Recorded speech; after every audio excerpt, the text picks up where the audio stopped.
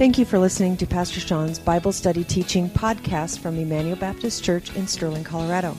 This lesson was recorded during our Wednesday night adult seminars. For more information on Emmanuel Baptist Church, please visit our website at www.ebc-online.org. Now here's Pastor Sean.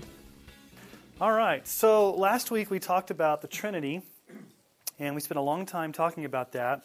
And I just kind of in my prayer, I wanted to mention it in my prayer, but I wanted to remind us tonight. Sometimes when you study the attributes of God and you study these things, you can get so wrapped up in the information that you lose sight of why you're studying it. So J.I. Packer's written a book called Knowing God, and in it he says, yes, it's good to know about God, but we know about God in order to know God. So is there a difference in knowing about God and knowing God? One's information that we take in, which is important. It informs what we're supposed to believe, but it's always to lead us to worship and to know that God personally. So what we're going to talk about tonight are some key attributes of God, some attributes that may be some that you may have never thought of before, and then we're going to look at some heresies and some other world religions tonight. Okay? So let's just talk about the big one, and that is the holiness of God. And let's turn to Isaiah chapter 6. You really can't say that there's one attribute of God because He's got multiple attributes. And you really can't pit one attribute over another and say, well, His love's more important than His justice and His mercy's more important than His power. I mean, you can't do that because He's God. But there is one attribute of God that is repeated 3 times, and we see it in this section of Isaiah, and we also see it in the book of Revelation, and it's the holiness of God. So if there would be one overarching attribute of God that would define all of His other characteristics, it would probably be His holiness. So we'd say His love is holy, His mercy is holy, His power is holy, His grace is holy. Everything about Him is holy. And we're going to describe what that means here in just a few moments. So let's look at Isaiah chapter 6, verses 1 through 8, actually. In the year that King Uzziah died, I saw the Lord sitting upon a throne, high and lifted up, and the train of His robe filled the temple. Above Him stood the seraphim. Each had 6 wings. With 2 He covered His face, with 2 He covered His feet, with 2 He flew. And one called to another and said, Holy, holy, holy is the Lord of hosts. The whole earth is full of His glory. And the foundations of the threshold shook at the voice of Him who called, and the house was filled with smoke. And I said, Woe is me! For I am lost, for I am a man of unclean lips, and I dwell in the midst of a people of unclean lips. For my eyes have seen the King, the Lord of hosts. Then one of the seraphim flew to me, having in his hand a burning coal that he had taken with tongs from the altar. And he touched my mouth and said, Behold, this has touched your lips. Your guilt is taken away, and your sin atoned for. And I heard the voice of the Lord saying, Whom shall I send, and who will go for us? Then I said, Here I am, send me. There's a lot of things that are going on in this passage of Scripture, but I just want to kind of describe what's going on here and how Isaiah sees God. So the first thing that Isaiah is confronted with is the royal sovereignty of God. What's the first thing he sees? He sees the Lord sitting upon a what? A throne. And a throne represents power, majesty, royalty. And it says the train of His robe filled the temple. So what Isaiah sees here is God Almighty, the King, on His throne, ruling and reigning in absolute sovereignty. And so there's this kingly majesty of God that we've got to wrap our minds around. That He's the King, He's the ruler, He's the monarch, He sits on His throne, He's all-powerful, He is in His temple, heaven, on the throne. Now this is obviously a vision that Isaiah sees. So the first thing that Isaiah sees here is just the majesty of God as King. That He's the powerful King. But then, not only was he confronted with God's kingliness, or God's sovereign power, but secondly, he was confronted with the absolute holiness of God. Now, what does he see? He sees these flying creatures called seraphim. Seraphim. And what are these seraphim crying out to one another? What are they saying? Holy, holy, holy. Three times holy. It's the only time we ever have a 3-time pattern of God. You never hear now the Bible says God is love, but you never hear the Bible say God is love, love, love. Or God is grace, grace, grace, or God is mercy, mercy, mercy. It's always holy, holy, holy. Now, what in the world are these flying creatures called seraphim? The word seraphim in the Hebrew language means burning ones. And what are they doing? You guys tell me, what are they doing? How many wings do they have? 6. Okay, with some wings, what are they doing? Okay, they're covering their face, they're covering their feet, and they're flying. Okay, so let's talk about the symbolism there of what they're doing with these 6 wings. Why do you think they would cover their face? God is too holy to look upon. He's pure, He's majestic. Why do you think they're covering their feet? What did God say to Moses when He saw him at the burning bush? Take off your sandals because you're on holy ground. Okay, so they're covering their eyes because God's too pure and holy to look at. They're covering their feet because it's holy. It's a holy place. They're flying, meaning that they're ready to worship. They're ready to obey. They're in a posture of being ready to do whatever God commands them to do because they're divine beings. And so Isaiah sees this. Now, is that enough to freak you out? To see God on the temple, on the throne, and the train of His robes filling everything, and then these flying creatures are coming out. And then notice what else happens. Verse 4, there's an earthquake. The foundation of the threshold shook, and the voice of him who called out of the house was filled with smoke. So not only is God there in all of His kingly majesty, not only are these flying creatures there, but there's almost like an earthquake and there's smoke. And what does Isaiah do? Does Isaiah say, "This is awesome, God, I'm going to give you a high five"? Does Isaiah say, "Man, this is, God's my homeboy. This is awesome. God and I are buds. I'm just like God. He's He and I are really similar." What does he do? What's his response? Yeah, his response is one of utter terror. Utter terror.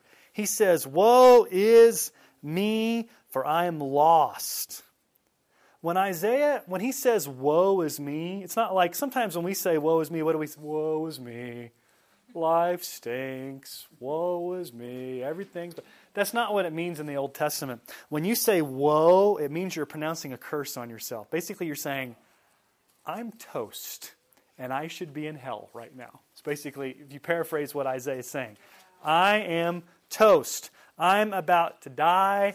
I'm in the presence of a holy God. I should not be living right now. And then he says, "I'm lost. Woe is me, for I'm undone. I'm lost. I'm lost." Some of your translations may say undone. It literally means that Isaiah was coming apart at the seams. He was unraveling before God.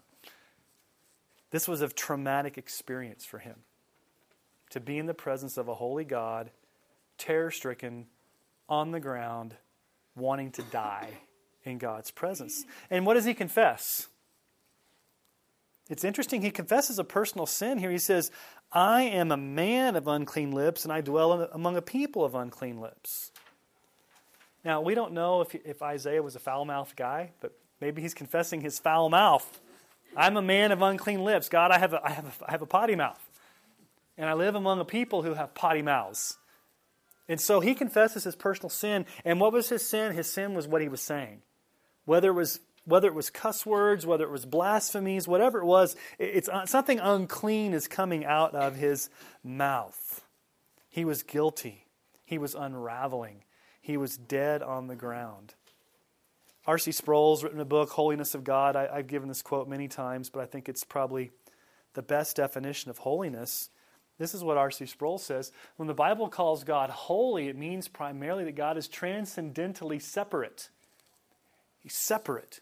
He's so far above us, He's so far beyond us, that He almost seems foreign to us. God is too great for us. He's too awesome. He makes difficult demands on us. He's the mysterious stranger who threatens our security. In His presence, we quake and tremble. Meeting Him personally may be our greatest trauma. Without Jesus, I would add. Meeting God without Jesus is going to be people's greatest trauma on that final day. Because they're going to be in the presence on the day of judgment, in the presence of a holy God, a transcendent God, a separate God, a God who is the Lord. He's on the throne. He's majestic. And yet, what does Isaiah say? My eyes have seen the King. I've literally seen God with my own eyes. And then, to make matters worse, what happens here? Look at verse 6. One of the flying creatures comes with the burning coal and a tongue from the altar and starts coming towards him. Closer and closer. And touches his lips. Now, at first glance, we may think, that's torture. That's weird. But where was Isaiah's sin? It was on his lips. But notice the wording here. What we see here in this extreme moment of unraveling, in acute awareness of personal guilt, we see a picture of the gospel. We see the beautiful atonement of God. What does God say when he goes and he puts the coal and basically brands Isaiah's mouth? What does he say there? Verse 7. And he touched my mouth and said, behold, this has touched your lips. Your guilt is what? Taken away, and your sin atoned for. Your guilt is taken away. This is the announcement of the gospel, isn't it? Isn't that what the gospel tells us? When you trust Christ for salvation, what's the announcement to us? Because of Jesus' death, your guilt is taken away and your sin is atoned for.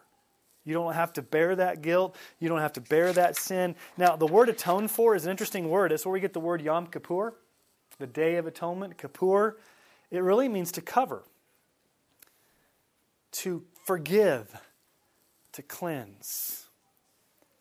So think about where Isaiah was when he started this journey.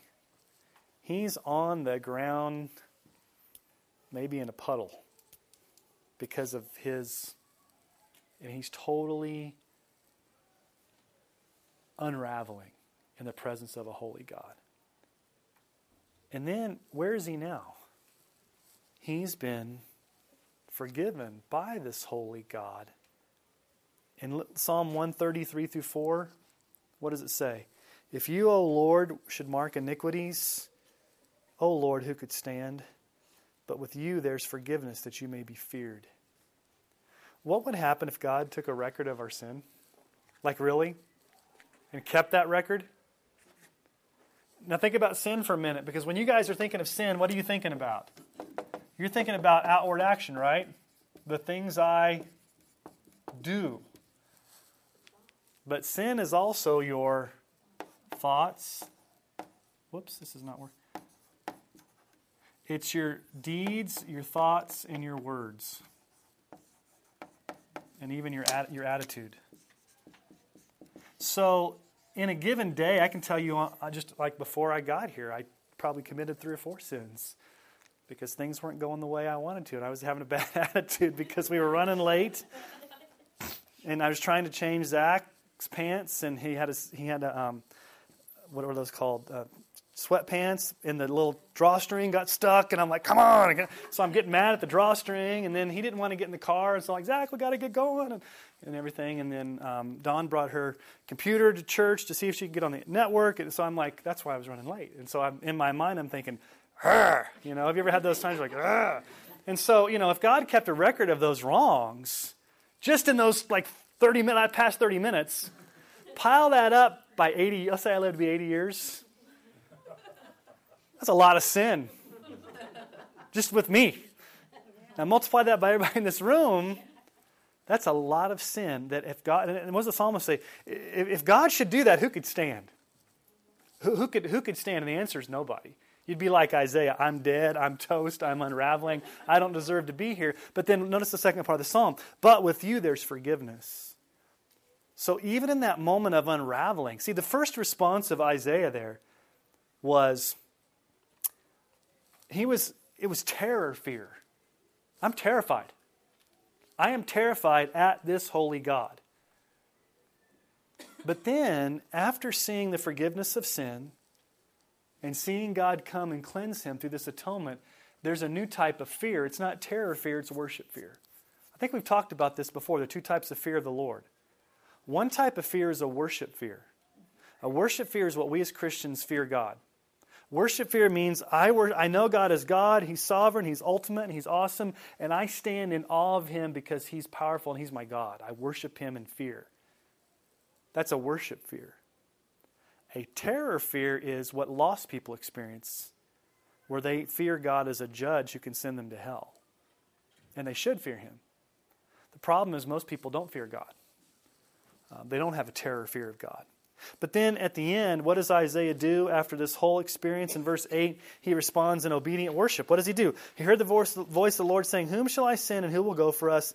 Then he said, "Here am I, send me." And so after he had this encounter with the living God, the holiness of God, the power of God, the majesty of God, the salvation of God, then God empowers him to go out and be a messenger. And so we need to have a mixture of both of these in our lives, this kind of fear of God, a mixture of fear and awe. And so the holiness of God, the separateness of God, the transcendence of God. So let's just stop and talk about this for a moment.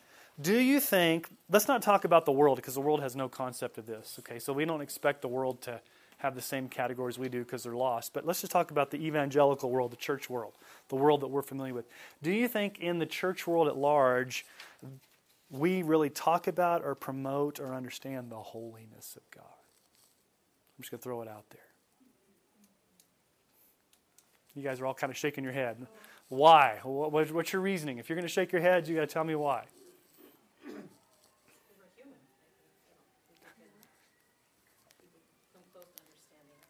Yeah. How pure? Okay. Okay. I'm not worthy to stand up to it. Okay. And we tend to focus on what's best for us. Okay. Yeah. Yeah, we want to sometimes pit one of God's attributes over other attribute. And so, like, you talk to people out on the street, and what are they going to say? God is love. Is that true? Yes, absolutely, God is love. But how do you experience God's love? You can only experience through Christ. Okay, yes, God is love and God loves sinners, but if you die without Christ, you're not going to experience God's love for eternity. What are you going to experience? His holiness, His justice. And so I think sometimes it's important for us to have a balance. We don't want to get too balanced one way or the other. If we focus too much on God's like justice and righteousness, then we can kind of almost be like legalistically in this whole thing where God's mad all the time. And we don't want to be over there. The other extreme is all you talk about is God's love, and then it kind of gets mushy and there's no right or wrong, and people can kind of do whatever they want because after all, God's loving. And you go too far on that side. I think you need to have a balance of those, okay? It forms a real misconception. What was? It forms a misconception of what's going to happen because I know people say, well, he's a good person and God's loving. He wouldn't send him. Okay. Did you guys hear what Dodie said? I hear that a lot. God's a loving God. He's a good person. God wouldn't definitely send him to hell. He's too good of a person. Well, what's their definition of good? When you compare it to God, is anybody good? We often compare ourselves to others. And we always find somebody that's like worse than us that we compare ourselves to. I'm good compared to him. But like you said, Dodie, there's a misconception that I'm okay with this God of the universe and everything's kind of hunky-dory. But without Christ, you're not okay. Yes, God is holy. Yes, God punished the sin, but the beauty of the gospel is He did that in Jesus. He punished sin in Jesus. He punished the sin in Christ. Through Christ we have forgiveness. Through Christ we have eternal life, and it has to come through Jesus. It's not just a generic God. So let's backtrack. This has just kind of popped into my mind. When you see movie stars and you see singers and you see, especially country singers, and you see athletes like thanking God after they win an award or they made the winning touchdown, do you think most people, okay, I believe in, God. So when I ask a person, if they say I believe in God, here's my follow-up question. This is because I'm a pastor. I don't expect you to do this because only a pastor does this. So you believe in God. Okay, so let me ask you a specific question. Do you believe and the God of Abraham, Isaac, and Jacob, and the Father of our Lord Jesus Christ. Is that your God? And if they can't say yes to that, then it's not the God of the Bible. Because what have I done? I've combined the Old Testament definition of God with the New Testament definition of God to kind of give a comprehensive definition, right? Because a Jew could say it's the God of Abraham, Isaac, and Jacob, but a Jew can't say it's the Father of our Lord Jesus Christ. So there's a lot of generic God talk out there, don't you think? Or goddess talk. Or let's just say this. I've heard a lot of people say there's no difference between Allah and God. And we're not going to talk about Islam tonight. We'll get to that eventually, but I hear that a lot. We're all basically, Judaism, Islam, Christianity, we're all basically worshiping the same God. We just have different names for him. Is that true? No. Okay. So let's use a big word next. We're going to talk about the immutability of God. Does anybody want to take a guess at what immutable is? Let me tell you what our Confession of Faith says, the Baptist Faith and Message 2000. His perfect knowledge extends to all things past, present, and future, including the future decisions of His creatures. Here's what the immutability of God means. It means that God does not change. That He is constant. That He can be counted upon. That He is sovereign, that He knows all things, that He's not surprised by things. It's not like God and the devil are playing a chess match and God doesn't know what the next move's going to be. And the devil takes him by surprise. God's like, oh no, I better react. God has exhaustive knowledge of all things that have happened in the past. He has knowledge of all things that are happening right now, and He has knowledge of all things that are going to happen in the future. And He doesn't change. He doesn't react. Okay? So let's look at some scriptures that teach this. Numbers 23:19. God is not man. The Mormons should read this, as we talked about last week. God is not man that He should lie, or son of man that He should change His mind. Has He said, and will He not do it? Or has He spoken, and will He not fulfill it? Does God change His mind? Does God change? Is God a man? Can God lie? No. Okay. 1 Samuel 15:29. And also, the glory of Israel will not lie or have regret, for He's not a man that He should have regret. They're basically saying God is God and humans are humans. There's a separation. But here's what's happening in our culture. The gap between God, like what did we say the holiness of God was? It's His transcendence, His differentness, His separateness. And man, we are the creation. We're the clay. He's the potter. The gap between the transcendence of God and the elevation of man is getting smaller. And what I mean by that is what we're seeing now is that man keeps getting closer to want to not just, wants to be God. What was Satan's sin? He wanted to be God. What was the Tower of Babel's sin? They wanted to be God. What was Adam and Eve's sin? They wanted to be God. What's the big sin that people would probably articulate today, but there's a big sin in our culture. People want to be God. They want to be their own God. They want to be God. And the scripture here says God is not a man. He's not one of us. He's separate. He's transcendent. Malachi 3:6, for I, the Lord, do not change. Therefore you, O children of Jacob, are not consumed. God says, I don't change, I don't lie, I don't regret, I don't change. Isaiah 46:9-10, remember the former things of old, for I am God and there's no other. For I am God and there's none like me, declaring the end from the beginning and from ancient times things not yet done, saying, my counsel shall stand and I will accomplish all my purpose. Highlight that verse in your Bible because that's probably the most powerful verse about the sovereignty of God. Let's just talk about that verse for a moment before we move on. I am God and there is no other. What is that teaching us? The first commandment. I am God and there is no other. Meaning that every other God or every other deity or every other lowercase g God is not God. There is none like me. I'm absolutely separate. I'm absolutely holy. I am God. There's none like me. And I declare the end from the beginning, meaning what? I know how it started and I know how it's going to end. From ancient times, and things that haven't happened yet. So God has knowledge of things in the past. God has knowledge of things in the future. God stands outside of time. God is omniscient, meaning all-knowing. God is omnipresent. He's present everywhere. God is omnipotent. He's all-powerful. And he says, my counsel shall stand. I will accomplish all my purpose. Meaning that God's going to do what God's going to do. There's nothing that God can't do except for lie or things against his nature. But God's going to do his purpose. Now, James 1:17 says this. Every good and perfect gift is from above, coming down from the Father of lights, with whom there is no variation or shadow due to change. God doesn't change. God doesn't, think about Greek mythology for a moment. You guys know anything about Greek mythology? Have you studied Zeus and Aphrodite? Those Greeks, gods and goddesses, man, if they got up on the wrong side of the bed and had a bad hair day, they were throwing lightning bolts. And they were always changing their mind, and they were always having issues. And so, like Greek gods, man, you lived in fear to make sure that you weren't messing up your mojo, I guess, with that god. And so, because they were always changing their minds.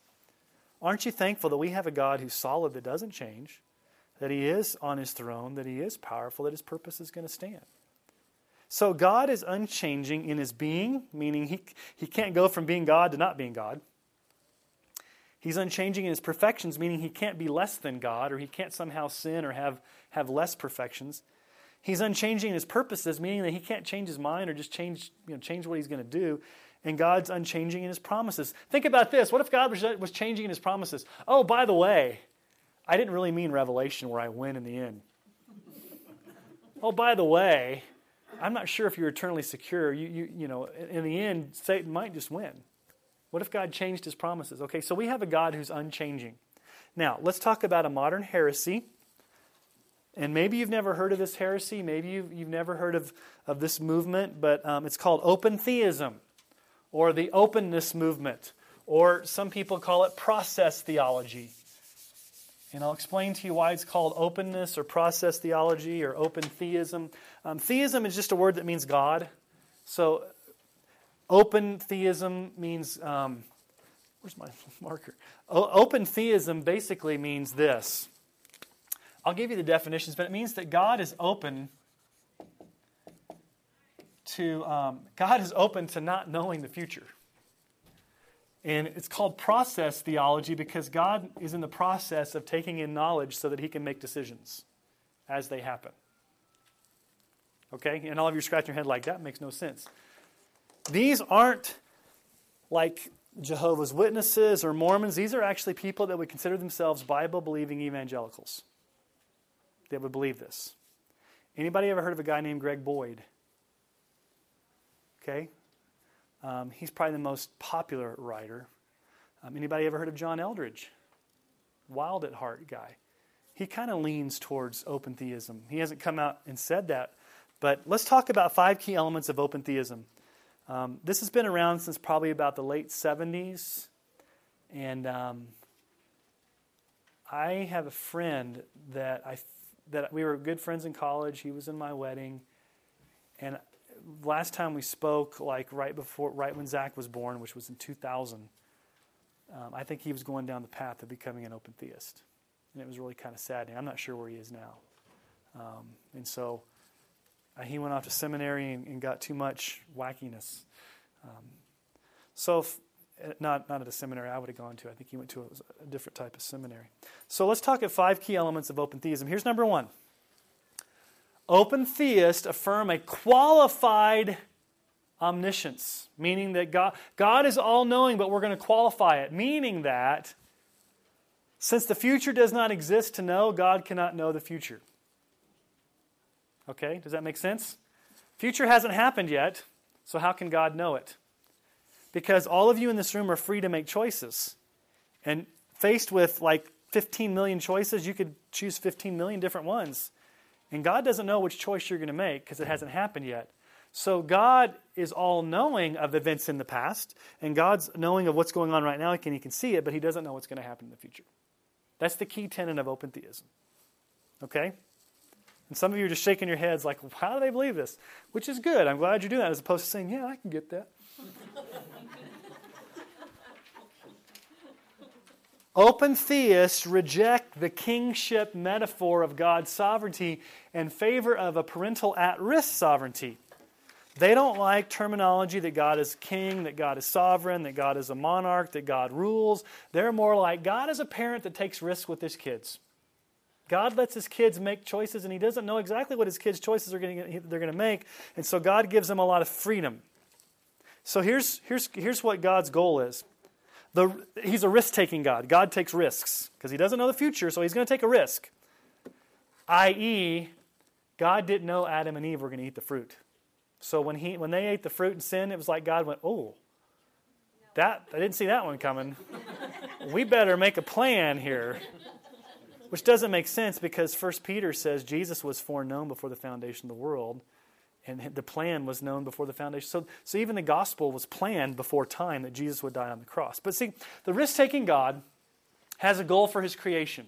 God has a goal for everybody. He has got a goal, like a parent. You've got a goal for your kids. I want them to graduate. I want them to get married. I want them to get a good job. You have a goal, but you can't control that. So his free creatures can thwart or even frustrate the purposes of God. Rather than emphasizing God's omnipotence, open theists affirm God's omnicompetency, meaning he's got all ability. God has ability to adapt to circumstances. He's not all-knowing, but he's a really good adapter. He's a multitasker, this God. God can multitask. And when he's surprised, he's really good at making split decisions to make sure things happen. Okay? All right? Number 3, open theists highlight God as a relational being, which we would too, but love is the preeminent attribute of God. Love trumps every other attribute. They don't talk about his holiness, they don't talk about his sovereignty, they don't talk about his righteousness. The most important attribute to them is God is love, and because God loves his creatures so much, he's not going to do anything to interfere with their free choices. As a matter of fact, he doesn't know their free choices. He's a parent at risk because he loves us so much that he wants us to make our own choices, and if we fail at those choices, he's really good at picking up the pieces on the fly. Okay? Do you want to... Superhuman being, yeah, he's like super mom or super nanny or something. Let me just stop. Do you want to worship a God like that? No. Do you have any confidence that he's going to work things out for your good, that he's going to be counted upon, or is he just kind of like a higher version of you, just maybe, more efficient? Okay. You hope not? Yeah, all of us are saying, I hope not. Yeah, we're in really sad shape. 4, the central component of open theist position is human libertarian freedom. Now, obviously, we're not going to argue whether, the whole issue of free will and freedom and human freedom. Obviously, no matter what spectrum you're on, humans make choices. We're free to make choices. We have freedom. But what they take it to an extreme, basically saying this: humans are so free that they bear the primary responsibility for developing the future. God doesn't have a plan for the future. God doesn't have a purpose for the future. God reacts to the future, and ultimately he loves humans so much he's going to let them take the ball and run with it, and wherever they end up, God's going to adapt. I don't know how they deal with prophecy or revelation.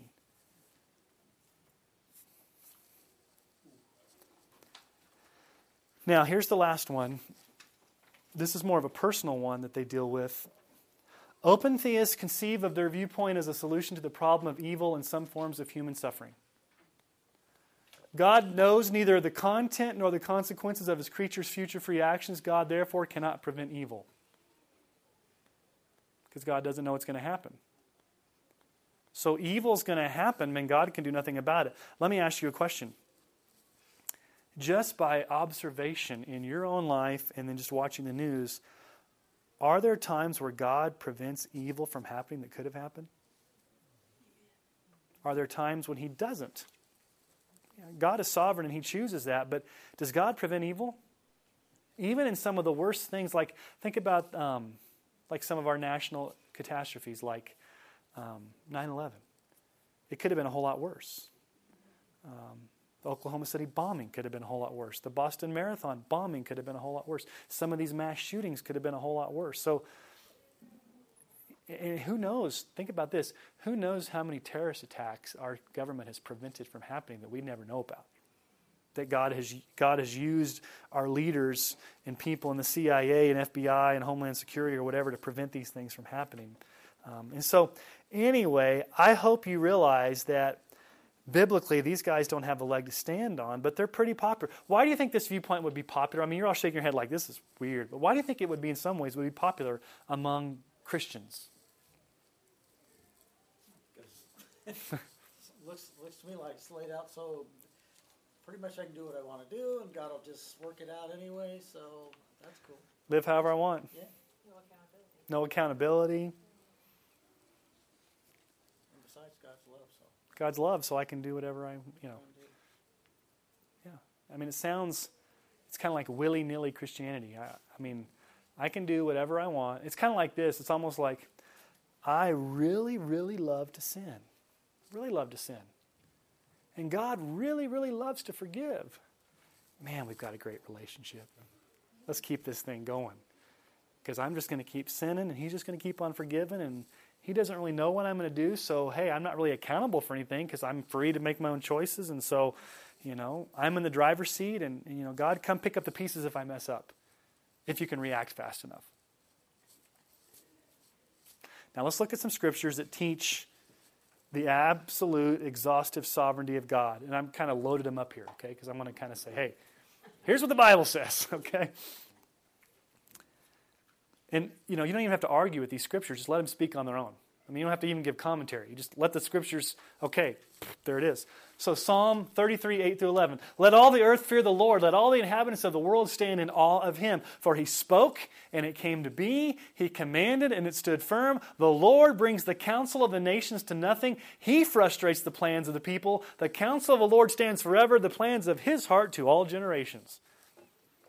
Boom. Got it? Psalm 135, 6. Whatever the Lord pleases, He does in heaven and on earth and in the seas and all the deeps. Proverbs 16:4. The Lord has made everything for its purpose, even the wicked for the day of trouble. The Lord's made everything for its purpose. When you go to Las Vegas and you play the slot machine, just know this verse, Proverbs 16:33.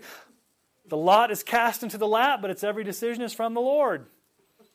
Even when you play dice, God's got it figured out and knows what you're going to roll.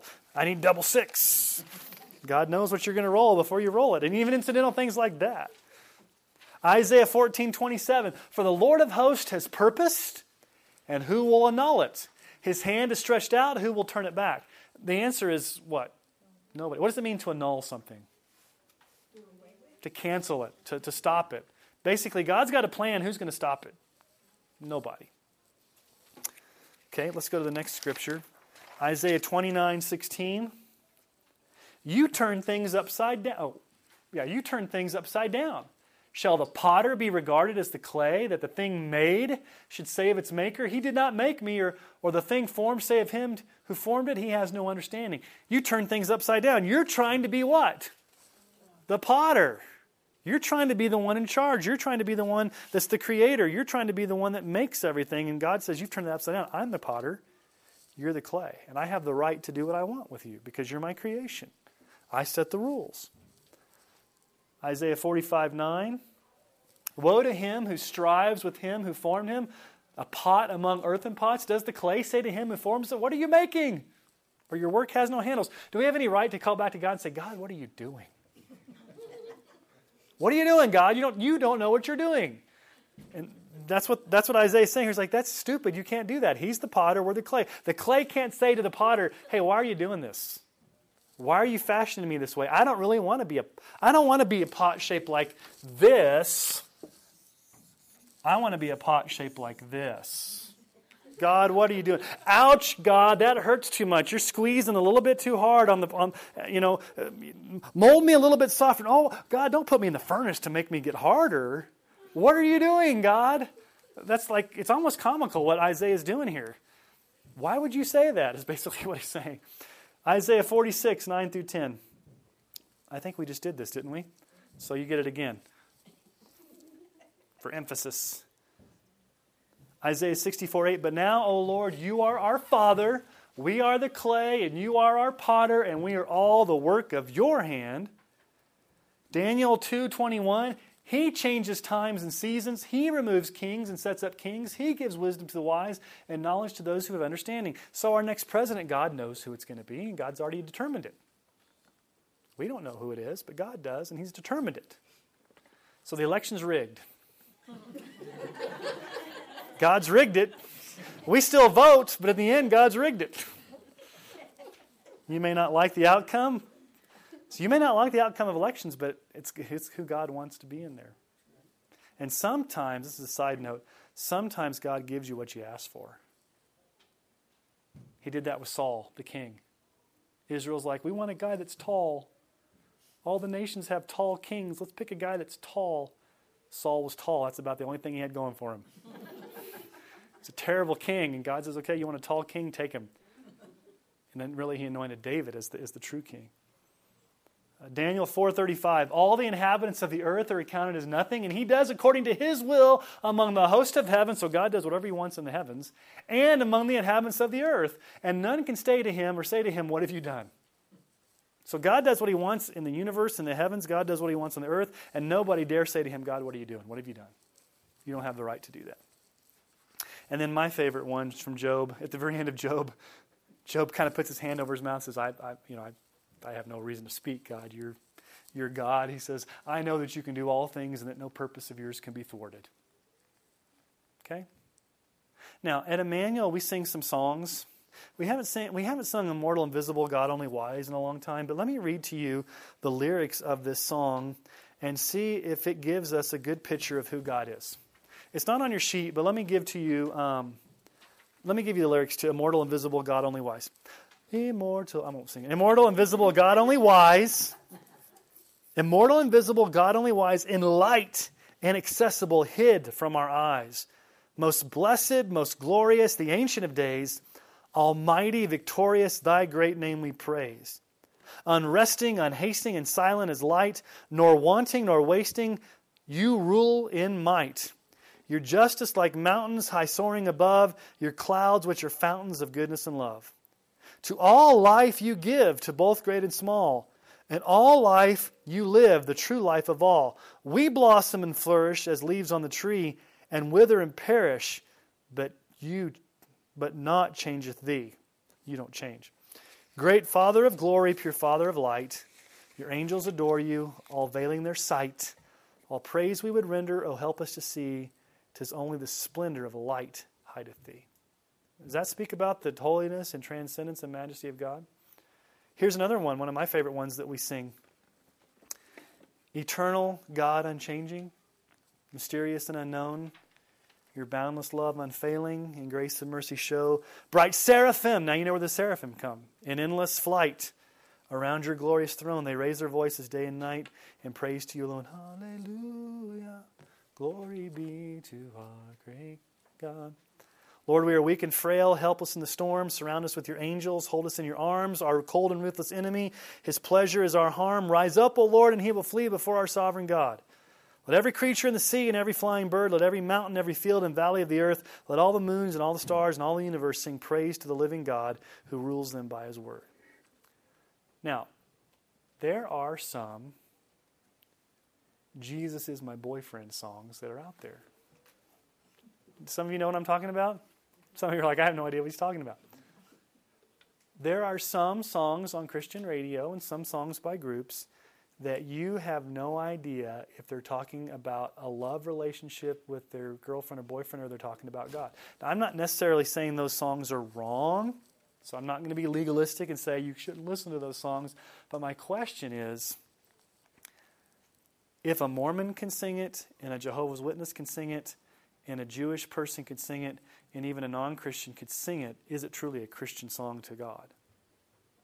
Or is it just kind of more like confessing my love for God? Does anybody have an example? I don't have an example of one of those. To be honest with you guys, I'll make a confession here. I don't really listen to Christian radio. It's not because I don't want to. It's just I have an iPod and I can choose what I want to listen to.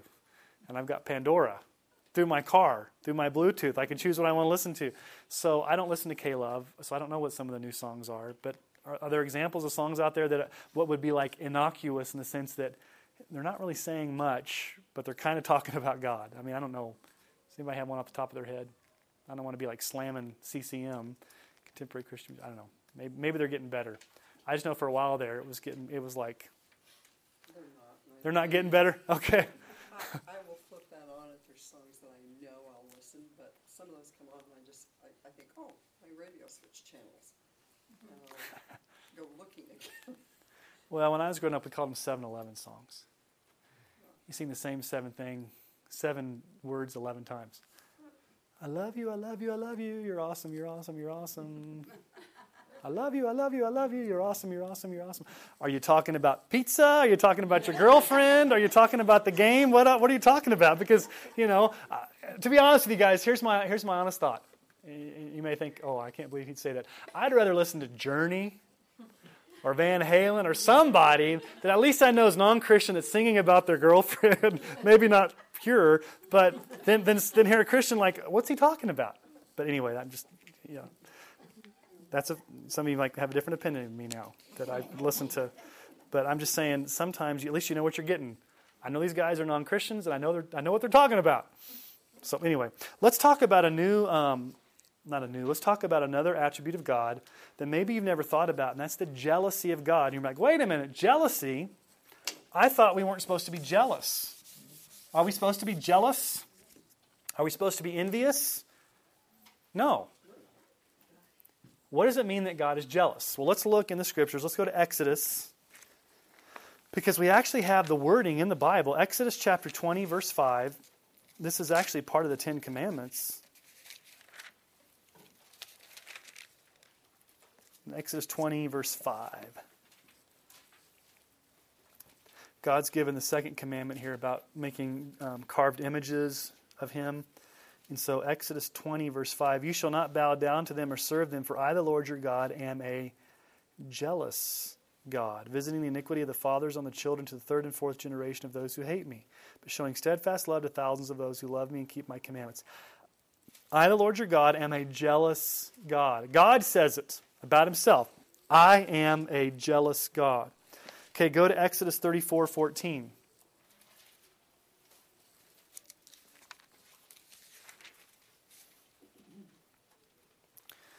For you shall worship no other God, for the Lord whose name is jealous is a jealous God. The Lord whose name is jealous is a jealous God. Not only is He a jealous God, He says, my name is jealous. Okay, Deuteronomy 4:24. Let's go there real quick. Exodus, Leviticus, Numbers, Deuteronomy 4:24.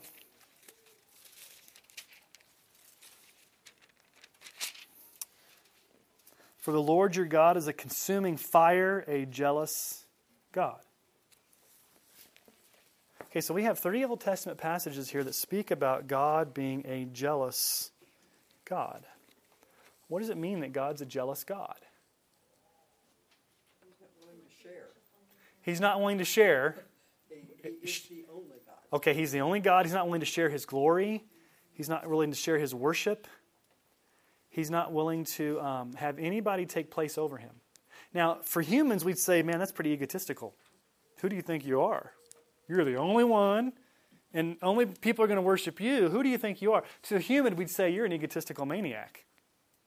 But we're not talking about a person. Who are we talking about? God. Does God have the right to say, I am the only, and there are no others? Now, think about this, just on human terms. I think it's appropriate at times for humans to be jealous in this way. Okay? I, as husband to Dawn, need to do everything in my power to protect her and honor her and serve her. In a sense that I'm jealous for her name. I'm jealous for her reputation. And so anything that's going to tarnish her reputation, anything that's going to tarnish our relationship. So if some guy comes in and wants to kind of have his way, as a husband, what a bad husband would be like, oh, go ahead, she's yours. Would I be a good husband? No. A jealous husband in a good way would say, back off, dude. She is my wife. I'm protecting her honor. She belongs to me. I love her and she's my only one. I'm jealous for my wife. Now, we admire that, don't we? Would anybody here say, man, Sean's just a jerk? Man, he really treats his wife bad. I don't know why. I don't understand. Would anybody here say Sean's... No, nobody would say that's a jerk. Even on a human level, we'd say that's honorable. We understand it. That person is such a prized possession to him that he wants to honor them and he wants to protect that relationship no matter what. Now think about God. We are his bride. We are his people. And God wants the same for us. He's jealous because he wants to protect us. Because what happens when you go after other gods? You only hurt yourself.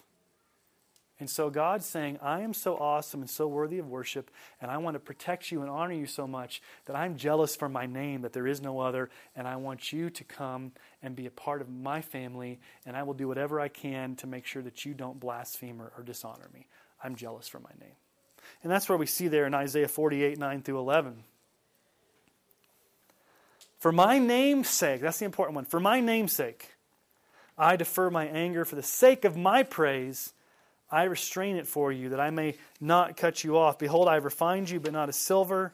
I have tried you in the furnace of affliction. For my own sake I do it. For how should my name be profaned? My glory I will not give to another. That's kind of the jealousy of God. For my own name's sake, for my purposes, I'm not going to share my glory. I'm doing it for the glory of my name. I'm a jealous God. In humans, we look at that and say it's not a good attribute. Just envy, jealousy. But a righteous wanting to protect your name because it's awesome, because you're God and have the right to do that, that's a worthy trait in God. And he says, my name is jealous. Okay?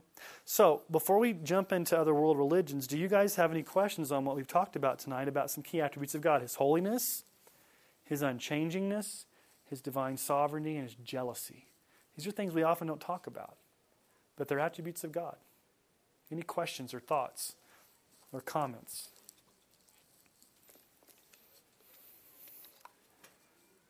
Is this God worthy of worship?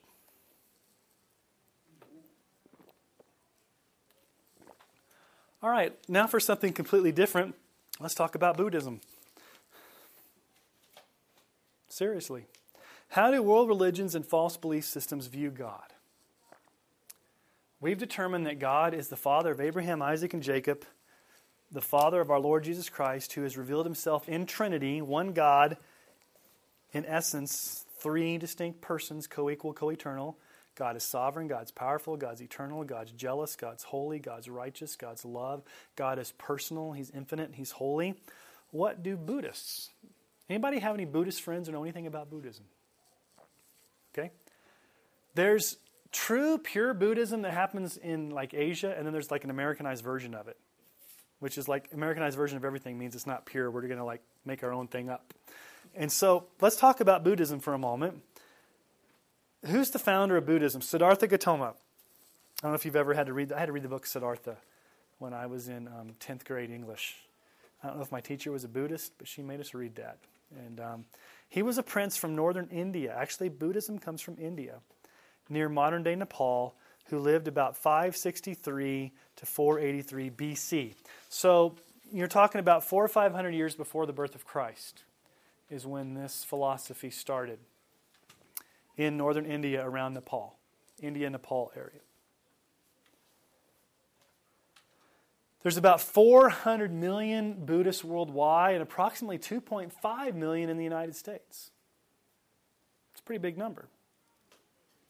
So what does Buddhism teach? What do they believe? Well, here's the let me give you the this is the general description, and then we'll kind of break it down on what they believe. Buddhism is the belief system of those who follow the Buddha, the enlightened one. You guys ever seen pictures of the Buddha or statues of the Buddha? Big fat guy. Okay, so Siddhartha Gautama was the first Buddha, the first enlightened one, given by its founder. Saving oneself comes by following a path or a ritual or a regimen. And this comes by meditation and reciting mantras. Should be mantras. Worship is expressed as adoration of the Buddha and also of one's ancestors. So like in Asian countries where Buddhism is really big, they really revere and worship their ancestors. Ancestor worship. Buddhists struggle to make sense of this life and to live out one's expected dharma. Okay, so there's dharma and there's karma. You kind of have this in Hinduism too. And if David were here, our missionary to India, he'd explain it a lot better. Think of dharma as your duty. This is what you're supposed to do. This is kind of the morality or the duty or the rules that you have to live by. Remember that show, Dharma and Greg? Do you remember that show? I think she was a Buddhist or a New Age or so. So dharma is the rules you've got to live by. Karma, we'll talk about that in just a minute. Karma is kind of the circumstances or the consequences or the things that happen to you as a result of your dharma. So if you do bad dharma, you get bad karma. If you do good dharma, you get good karma. And my dogma ran over your karma. Have you seen those license plates? Okay, so worship is expressed to the Buddha and one's ancestors. Buddhists struggle to make sense of this life and to live out one's expected dharma as the painful and slow road to moksha. So there's a slow road to salvation. It's painful, it's grueling, it's a path. And you know you've reached it when all desire is eliminated and you basically achieve nirvana, this final path of enlightenment. Okay? That's all through reincarnation too. I mean, you keep coming Yes. back to Yep. fix. Yep. And we'll get to that. Yeah, we'll get to that in just a minute. This is just kind of the overview. Let's get into their actual core beliefs. Buddhism is an impersonal religion of self-perfection, the end of which is death. So it's antithetical to Christianity. What's the end goal of Christianity? Eternal life. Their goal is to cease to exist in a state of selfless nirvana. Okay? Now, everything is summed up in 4 noble truths. There's the 4 noble truths of Buddhism. Number 1, life is full of suffering. Well, that's easy just to observe, right? Do we suffer? Okay, life is full of suffering. Number 2, suffering is caused by cravings. The reason you suffer is because you want things. So biblically, they're not far off here. Okay? They don't have it through the lens of the Bible, but does the Bible teach that we suffer? And does the Bible teach that we have sinful nature and flesh? Yes. The Bible calls that the flesh. Okay? But here's what they say. Number 3, suffering will cease only when cravings cease. So when you get around to not craving anything, when you get around to not sinning, then there won't be any more suffering. Do you see the rat trap you're in there? Means what? I'm never going to not suffer because I'm always going to have cravings because I'm human.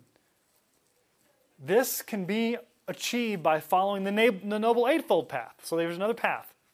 There's another dharma or duty or path you've got to do. Another works righteousness. So the Eightfold Path consists of having the right views, having the right aspiration, having the right speech, the right conduct, the right livelihood, the right effort, the right mindfulness, and the right contemplation. In other words, works-based righteousness. If I just do right things, but by whose standard? Now, there's probably some teachings in Buddhism that kind of guide you on this, but that's all works-based righteousness, isn't it? If I just say the right things, do the right things, have the right thoughts, try hard, contemplate hard enough, think hard enough, then I will hopefully reach a state of nirvana and not have to suffer anymore. Wow. That gives me a lot of hope. Now, this is all determined. This is where it gets even worse. In the end, you really don't have control of all this because this is all determined by an impersonable law of moral causation called karma. Now, this is where Carla was talking about. Reincarnation is an endless cycle of continuous suffering, and that the goal of life is to break out of the cycle by finally extinguishing the flame of life and entering to a permanent state of pure non-existence, nirvana. So I suffer enough, you die, you're reincarnated, and you may have to suffer more, and you're reincarnated and you suffer more. And maybe by the 15th time you've learned how to achieve nirvana. So it's an endless cycle of dharma and karma. If I just follow the Eight Noble Path steps, if I just do the right steps, I hope to not exist. But in reality, I'm not in control because there's this karma thing working. And if things go bad, I just can keep repeating it over and over again in reincarnation with the hopes that one day maybe I will cease to exist and have ultimate nirvana. Now, does that sound anything like Christianity or the Bible? It's totally opposite. The Bible has an answer for suffering. What's the Bible's answer for suffering? God entered into suffering in the person of Jesus Christ, and Jesus suffered in our place and died in our place. And yes, there's suffering in the world. It's caused by human responsibility and choices, but one day God's going to put an end to suffering, and we're going to live forever in our bodies in a new heaven and a new earth, and God's going to make all things new. And it's not about what you do, it's about what God's done through Christ to save you. Okay? Now, any questions on Buddhism? I don't want to get deep into it because I'm not an expert in Buddhism. I just know enough to be dangerous. I hear people wanting to talk about karma all the time. Yeah. I mean, Well, they're it's not necessarily a Buddhist, are they? no, it's like an Americanized version. It sounds spiritual, and it's almost like cause and effect. I mean, we have an Americanized version of karma. We wouldn't call it karma, but it's like this. If I do good things in life, good things will happen to me. If I do bad things in life, bad things will happen to me. So I better do good things so good things happen. If I do bad things will happen. That's just karma. That's probably their conception of karma. But what's the problem? You can do good things and bad things can still happen to you. And you can do bad things and never face the consequences in this life. And so when people talk about karma, I think that they may not necessarily be Buddhists. They may. But I think they're more thinking, I really hope that my lucky stars line up and things work out good for me, and cross my fingers, hope not to die, that I've got a good future coming, and I really need to watch my back to make sure I make good choices because it's going to come back and bite me. I think that's the Americanized version of karma. I don't know if you would agree with that, or if that's kind of what you think people are saying when they say that without knowing the people and what they're... Well, yeah, or just like, they'll hear something happen to someone, well, karma got him, or whatever, and it's just... They've got bad karma. Yeah, they've got bad karma, meaning, if something bad happens to somebody all the time, they must be doing something wrong. And so they've just got this bad karma hanging around. And so, what goes around comes around. Yeah. What goes around comes around is karma. Yeah, there's no such thing as a free lunch. What goes around comes around. Yeah. It's kind of sad. I've never really sat down and talked to a Buddhist, but I wonder if they're happy. I know one particular Buddhist and the happiest person. Really? But it's very odd because, and he is self-proclaimed Jewish and Buddhist. So he's a syncretist, which That's means... weird.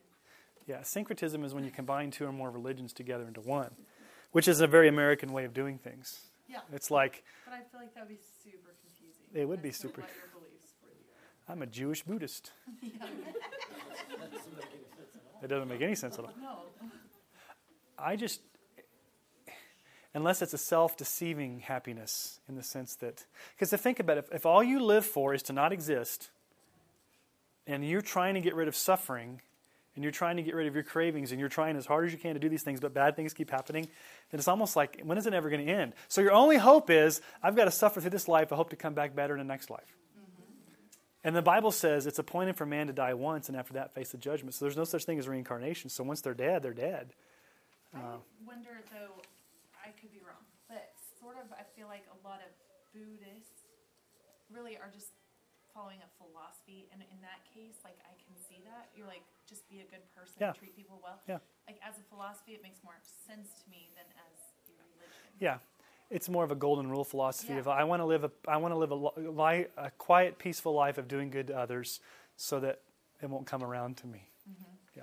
Well, let's talk about New Age, because what New Age has done is it's taken some of these Eastern religions and Americanized them. And so you see this more in America than you see around the world because we're kind of a hodgepodge of all these things. And so really, New Age movement can be described as a westernized form of Eastern religious beliefs combined, but it's also, there's occultic practices, self-help, holistic medicines, and forms of astrology. So it's not just like Buddhism repackaged, they brought everything in. Astral projection, out-of-body experiences, astrology, tarot cards, crystals, holistic, not that all holistic medicine is bad, but when it's kind of done kind of creepily, like occultically, that's kind of weird. So let's talk about the date of the beginning. It's really hard to date, but probably in the 1800s. The New Thought movement, spiritualism, and the Theosophical Society really, it's weird. If you go back to American history, let me just, can I give you guys a brief history lesson of American history? Is that okay? In the 1830s, 40s, 50s, kind of pre-Civil War, there was a big push. There was the Second Great Awakening in America. Not the First Great Awakening, but the Second Great Awakening. The First Great Awakening was under Jonathan Edwards. So under the Second Great Awakening, especially in New York, in upstate New York and in the state of New York, there was intense revivals and evangelism and just like an all-out blitz on New York. But what had happened is that it became so much of a show and so shallow that eventually it got called the Burned Over District, meaning that they had so many people hear the gospel and go forward and make professions of faith and rededicate their life and do all this and try to get right with God, that after a while you had all these people going through the religious motion and nobody was really saved. And so they just kept coming in. And so what this burnt over district produced, Mormonism, Jehovah's Witnesses, Christian Science, and a lot of the cults that have come out of America came out of that movement. New Age came out of it. So like the 1840s-ish was where America had a lot of false belief systems come, and it came from good intentions of evangelists during the Second Great Awakening, and something just happened weird in New York that it was just a vortex for weirdity. But that's where a lot of that stuff was birthed, like in the 1800s in upstate New York. So, that's where it started. Religious surveys indicate that 20% of Americans accept at least some New Age beliefs, but most do not consider themselves New Agers. Now, like if you go on the street, are you a New Ager? JJ, are you a New? I'm not. No. Do you read your astrology every week in the paper? Well, yeah. Do you like look at tea leaves and maybe go get your fortune read? Well, yeah. Do you go to Psychic Friends Network? Yeah. Do you have your favorite crystal? Oh, yeah. But are you a New Ager? No. I'm not a New Ager, but 20% say I hold to maybe one belief of New Age. Do I believe in karma? Yeah. Assumptions. Here's the big one. Pantheism. Pantheism says God or goddess is all and all is God. There's no distinction between creation and God. We're all God and everything's God. You're a God, I'm a God, we're a God, all is God. That chair's a God. This building's a God. That rock out there is a God. We're all God. And then that's pantheism. Monism is that all is one. So everything's God, and God is everything, and we're all one. They also believe in reincarnation. After you die, you'll be reborn as a baby and live another life, hopefully better. Or an animal. You are God. So your job here is to discover your divinity. That's big in New Age. You have a God-like spark in you. You are divine. You just haven't released your potential yet.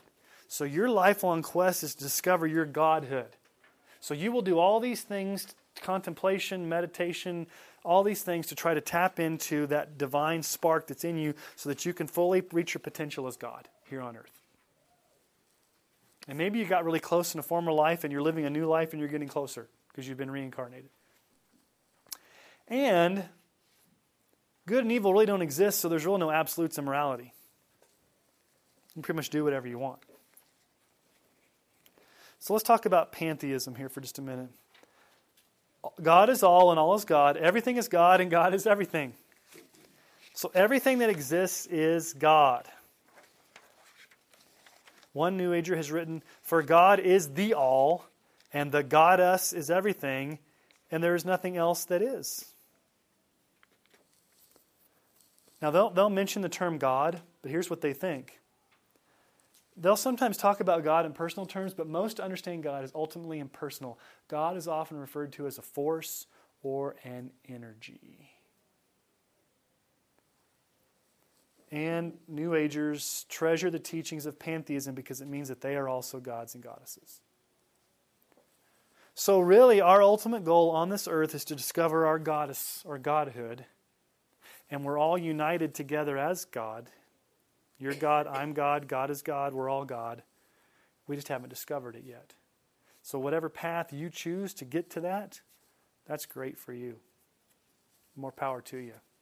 I'm going this path, you're going that path. We may find it out that I was wrong and you were right, but it's the journey that gets us to our divine godhood. Okay?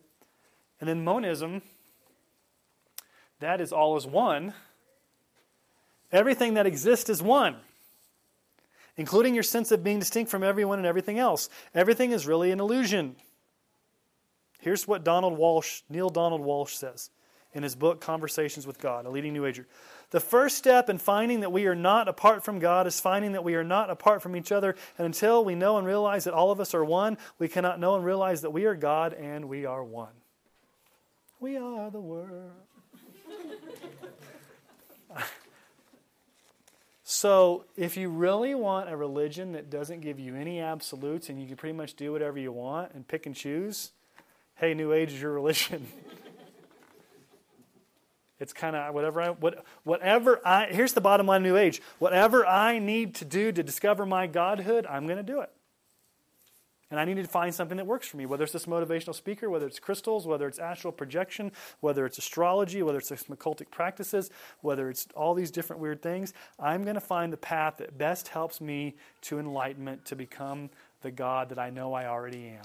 And if I've been reincarnated, I probably didn't do very good the first time around. It's my second chance, and maybe I'll have good karma that'll get me there faster on this time around. Yes?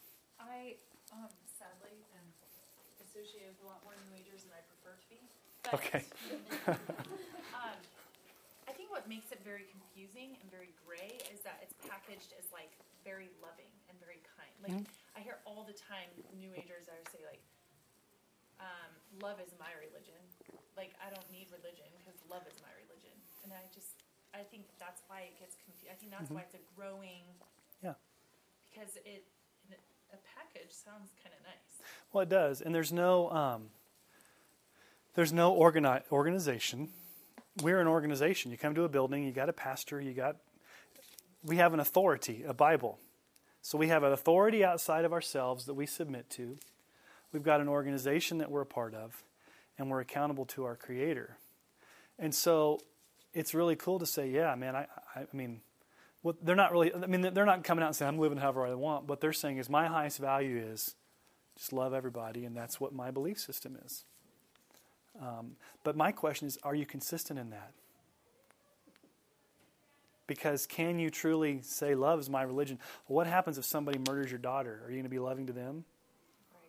What happens if something really bad happens to you and somebody's mean to you at work? Are you loving to them? I mean, it sounds good, love is everything, until something happens to you that makes you not want to love somebody else. So I guess to a New Ager, I would say, that's a great philosophy to live by, love. But, as a Christian, I believe the Bible says the only reason I can love is because God first loved me. And He gives me this power to love even when I don't feel like loving. And it's not coming from me, it's coming from God. So I'm with you on that. I just realized my source of love is God, and He's shown it through me in Jesus. So I think you can build a bridge there and say, hey, I'm not going to discount that it's all about love, but it's just, I found it in Jesus, and He's given me the power to do that. And they may say, well, that's good for you. Yeah, but all the wars that have been done. in the name of Christianity, there's no love. Yeah, that's always the next. And I would say, answer to how we're not loving. and I would say, well, how many wars have been done in other countries that aren't Christian? Are they? Yeah. Yeah, I think it's, unfortunately, the flesh, the worldly flesh part of people, without Christ is drawn to anything where they're not accountable, where they don't have to have an authority like the Bible, and they can kind of do whatever morality they want to. That's the flavor of the day.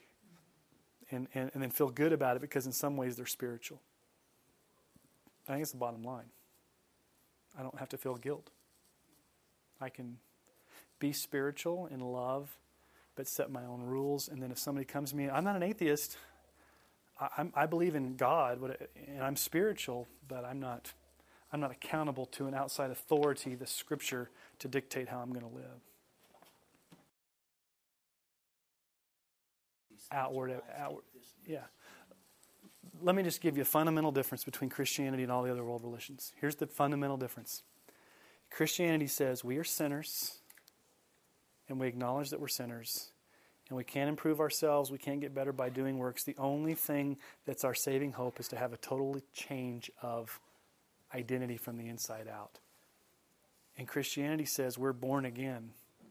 No other group or no other belief system says you experience the total transformation that comes from the outside through Jesus. They either deny sin or they have rules or it's whatever you want to do. But what sets us apart is we're realistic about sin, but we also realize that the only way to overcome it is through a total rebirth that only Jesus can do. And then He gives you the ability to follow Him. But it's not. Yeah. So there's like the human mind and the human heart is designed towards some type of either rules, either external or no rules. But it wants to kind of have it wants to be in charge.